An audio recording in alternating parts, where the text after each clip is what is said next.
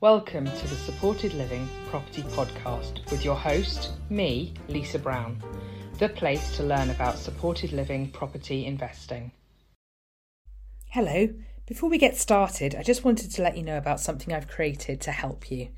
The Supported Living Property Network is a place to bring together property investors with property to lease and providers who are looking to lease property. We have regular networking events where you can meet people in your area and a special community where you can connect and chat. It's a place for you to learn more about supported living property and keep up to date with monthly training events and training courses. To find out more, please go to www.lisabrown.uk or follow the link in the show notes. In this episode, Julie Fadden explains how, during COVID, she pulled together a range of different agencies to house 2,000 people experiencing homelessness into long-term furnished tenancies. To this date, only 18 of these 2,000 people have not maintained their tenancy. Julie shares how working in a different way enabled this amazing success. She talks about learning points from the experience and has some suggestions for all of us to take forward into practice. Hi, Julie. It's great to have you here today. How are you? Oh, I'm fine, sweetheart. How are you? You all right? Yeah, no, I'm good. Thank you. I'm good. For people who don't know you, do you want to introduce yourself and tell people a bit about you? Yeah, I'm Julie Fadden. I run my own company, Be Authentic Limited, and that's to help organisations become the best that they can be, whether it's getting the most out of their employees, it's about policy reviews, structural reviews, service reviews, anything predominantly around the housing, but also about leadership and motivational management of employees and customer engagement. So there's a whole range of stuff that I do. But I've been in public service about 42 years. And I've kind of been in local government, I've been in housing associations, and I've virtually done every job from being on the counter at 17 to being a chief executive of a housing association. So I've covered the full spectrum, really, of what needs to happen in order to get the proper and decent service provision to the customer, because they deserve it, you know. And we all use services and we all want to get the best out of those services. And I'm passionate about making sure that people get the social justice they're entitled to. I'm passionate about people getting the best out of their lives that they can. And my mantra is that we're all on this earth to leave it better than when we found it. That means every life we touch, every person we meet should be better for having had our involvement. And if we're not doing that, then there's something wrong. And if your team isn't doing that, then there's something wrong. And that's where I can step in and help organisations. Amazing. So much experience to draw upon. But we're here to talk about something specific, aren't we? A specific project that you're involved in. Do you want to tell me a little bit about that and talk about that for us? Yeah, I've got the sniffles today, so excuse me. In April 20, when the first lockdown started, I just had an idea, because my city has had the worst cuts of any local authority in the country over the years. And we were then faced with the everyone in policy that the government have brought in that said everybody that's currently street homeless need to be put up in a hotel. And to be frank, my city didn't have the money to pay for that, you know, and the government was a bit loath in coming forward with the money they needed. So we were faced with a real dilemma of having this unbudgeted, huge cost. And at the same time, I was aware that as a chief executive of a housing association, while all the offices were shut of all housing associations, we had all these properties being stockpiled that weren't being let. And I just made the connection that if we just work with the city to match our homeless people to the properties, then we will wipe out the need for the money that would be spent as dead money on hotels. And that's what we did. So first of all, I engaged with my peers who were already chief executives of housing associations across Merseyside. And I spoke to them about, you know, the potential for us to do this project. And they supported me as long as I was leading it, which was fine, because I was happy to do that in my own time. I then got in touch with a couple of people who were really good organisationally in housing, two directors from two different organisations that were willing to give of their own time to manage the property end, so the property matching end. And then we engaged with Whitechapel, Crisis and the YMCA in Liverpool because they're the predominant homeless charities in Liverpool. And we engaged with them, and they had all their clients. So we basically said to the city, look, let's work with you. Let's help you lead this. And then I took the lead as the lead officer on behalf of the registered providers, the social landlords. I took the lead on behalf of them to represent their interests and make sure that the properties were allocated properly. So essentially, I then said to the homeless charities and the people leading those organisations, we need you to give us your lists, bring us your people. You know who is homeless, you know who are in hotels and bed and breakfasts and hostels. Give us all your people. And when you give us the people, we need to know the family makeup. We need to know whether they're a single person or a family of 5 or whatever it might be, and the ages of the children, because we need to make sure that we adequately house people. But we also need to know what areas they want to live in, because it's absolutely pointless. If I'm representing the social landlords, it's absolutely pointless just putting a homeless person into any property without them having any choice, because they won't stay. And if they don't stay, then that property then becomes void again, and the person ends up back on the street. And all we're doing is churning these people and properties. And every time we change a property, it would cost us around £3,000 to get it ready to be let for the next person. So there seemed no sense in not properly matching people. And there seemed no sense to me or the other social landlords. If we didn't give these people choice, then this thing wouldn't survive. And all we'd be doing is wasting a load of money. And we weren't there to be wasting public money. It was about saving public money. So we also decided that we couldn't just put these people in a box. We couldn't just say, right, okay, you know, you can have 31 Acacia Avenue. It's a 3-bed house and it's got no furniture. So it's tough. So we had to agree to furnish the properties. And one of the barriers we had was that the way the city officers had done that in the past is that they said, well, okay, we'll give them furniture, but we won't give them towels and all the other stuff. And I said, well, how can you put a homeless person in a house and they just haven't got bedding and towels? I mean, you know, honestly, you know, what are they going to do? Roll around on the floor to get dry? So they're some of the kind of practical things that I was kind of questioning. And I was like, I suppose like the Emperor's New Clothes, I was like the little lad in the corner to go, well, why are we doing that then? Why are we doing it like that? Why would we treat these people any differently than the way I'd treat my own family? You know, so if I was setting my kids up in a house, well, I would expect them to have everything they needed to live their life independently. Otherwise, what's the point? So, so we started from that premise. And so the baselines for me were they had to have choice, that we would give them up to 3 offers because, you know, maybe the first offer for whatever reason wouldn't be the right one, wouldn't be close to the school or whatever it might be. So, we would give them choice of area, you know, subject to there being social housing in those areas. I mean, we did have some, you know, there's a really nice part of Liverpool called Calderstones, and we did have some people say, well, I want Calderstones. Well, we all want Calderstones, but, you know, we just can't afford it. So if there's no social housing there, well, in that sense, you're going to have to pick somewhere where there is, because, you know, we can't just wave a magic wand. So what we then did was we said, okay, we've got all the homeless charities pulling together all the people in a big spreadsheet. And we had these 2 officers, these 2 wonderful people, Julie and Kathy, who then pulled together all the properties in a big property spreadsheet.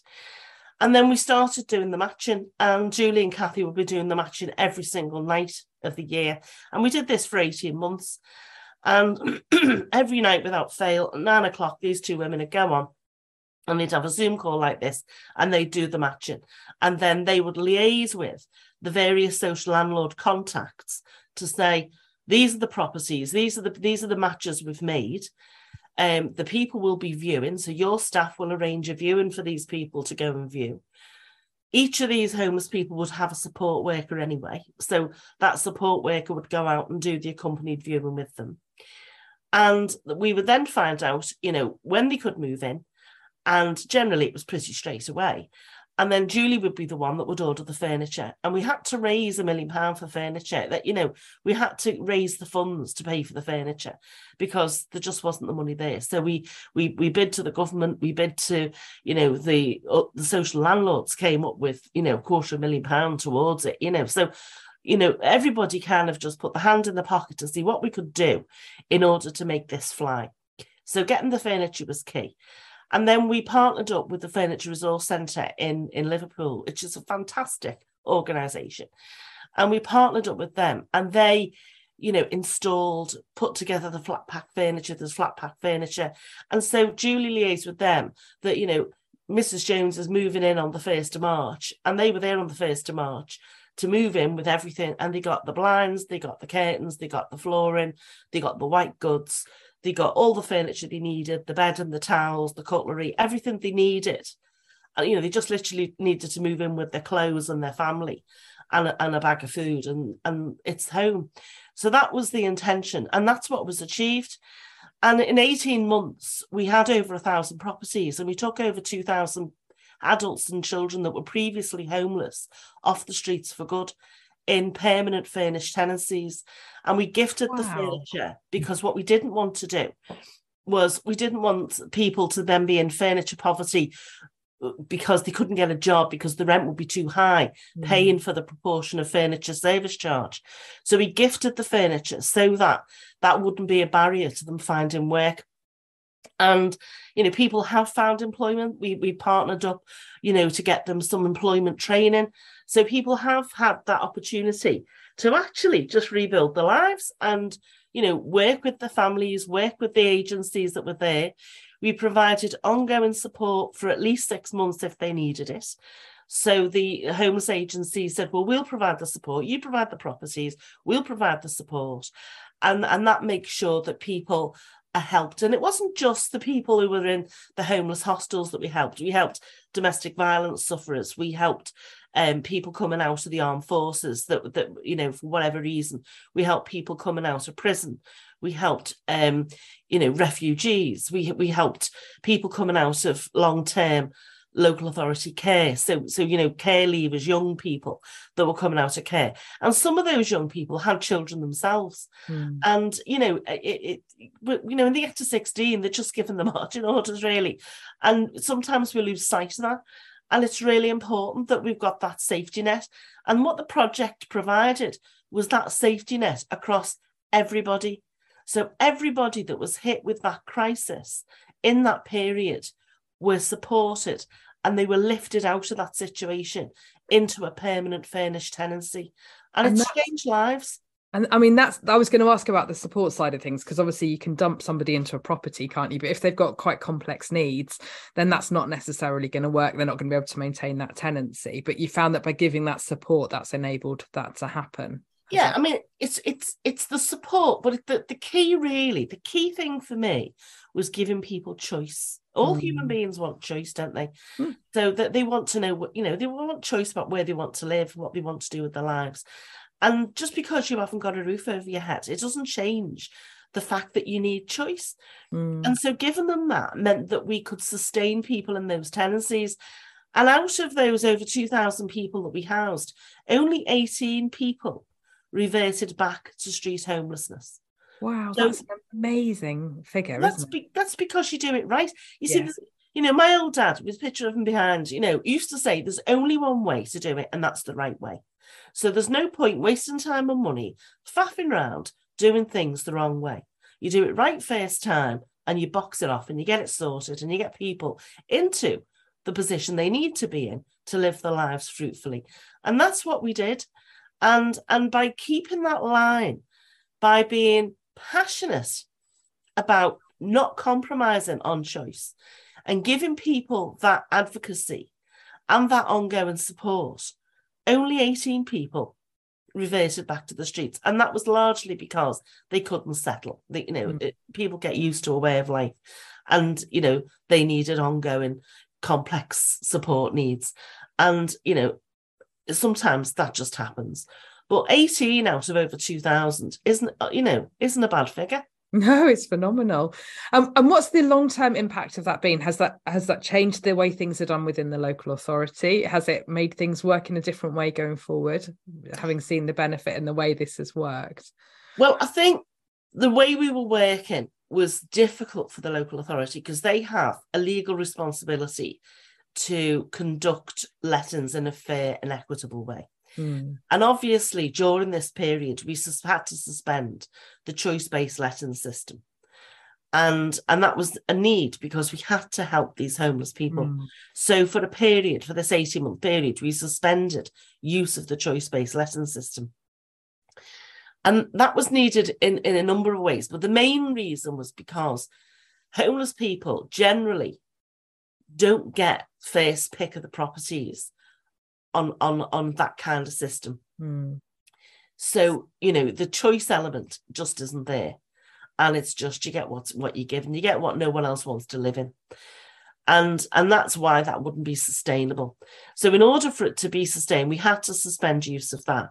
But long term, the legality of that is a problem because, local authorities have to be fair and equitable in the way they allocate homes or encourage the allocation of homes. So in the longer term, that couldn't be sustained as a way forward. But there needs to be, this still hasn't been done, but there needs to be an ongoing commitment to a quota of all tenancies that become available going to homeless people.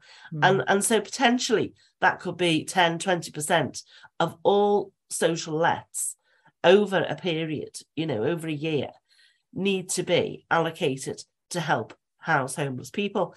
And anecdotally, I've been speaking to some of the staff since, obviously, the project closed down last year. I've been speaking to some of the staff involved in it, and it started to revert back, and the numbers are climbing in temporary accommodation again, and the costs are going out of the city into temporary accommodation again.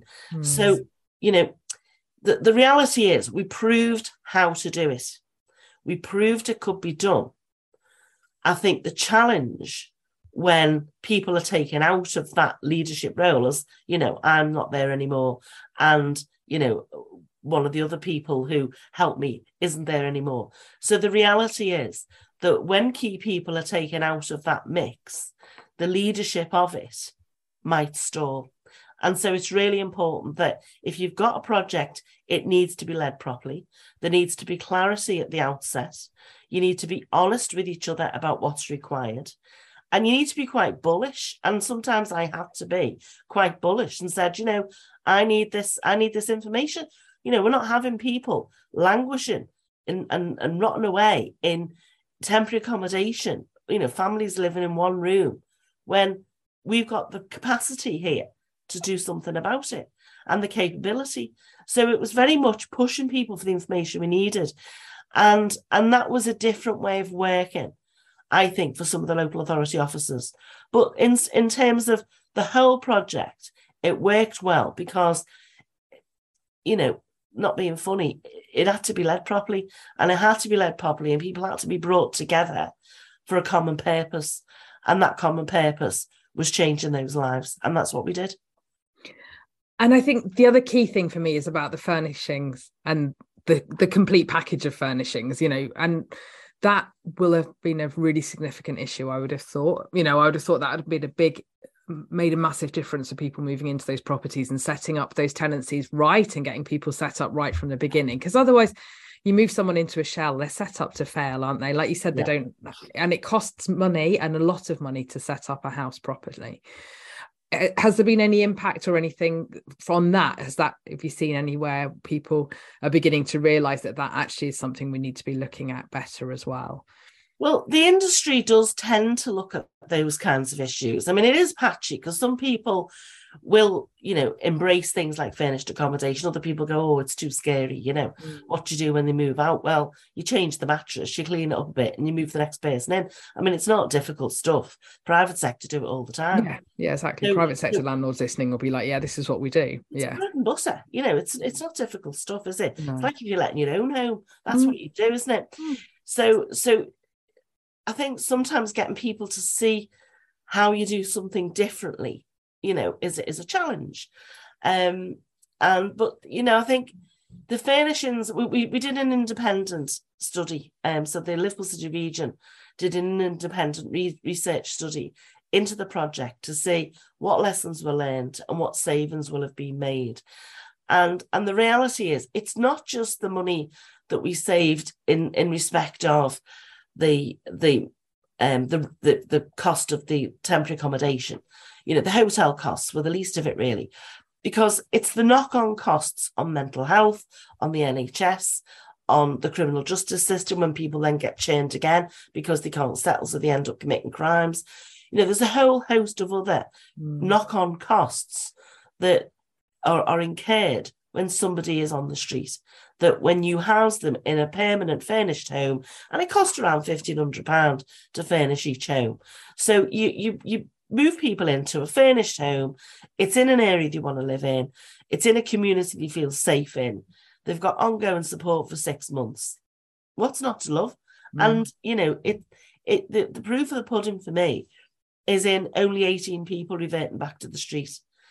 And, in the majority of other cases and other homeless, examples around the country, if they examine the attrition rate of people reverting back to their former way of life, well, look at the process, look at what you're doing, and look at what we did, and talk to me. If you want me to come and give you some help, advice where you are, I'm quite happy to go and do that, because sometimes it's just about asking the why. Well, why are you doing it like that?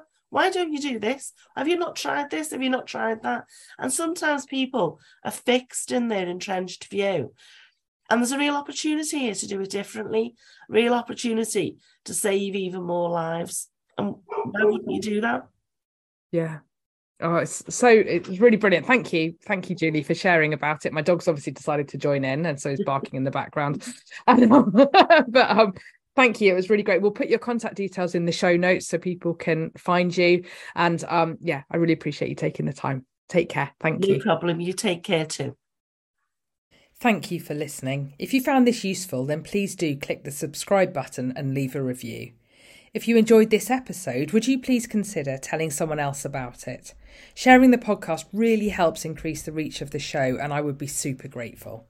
Thank you.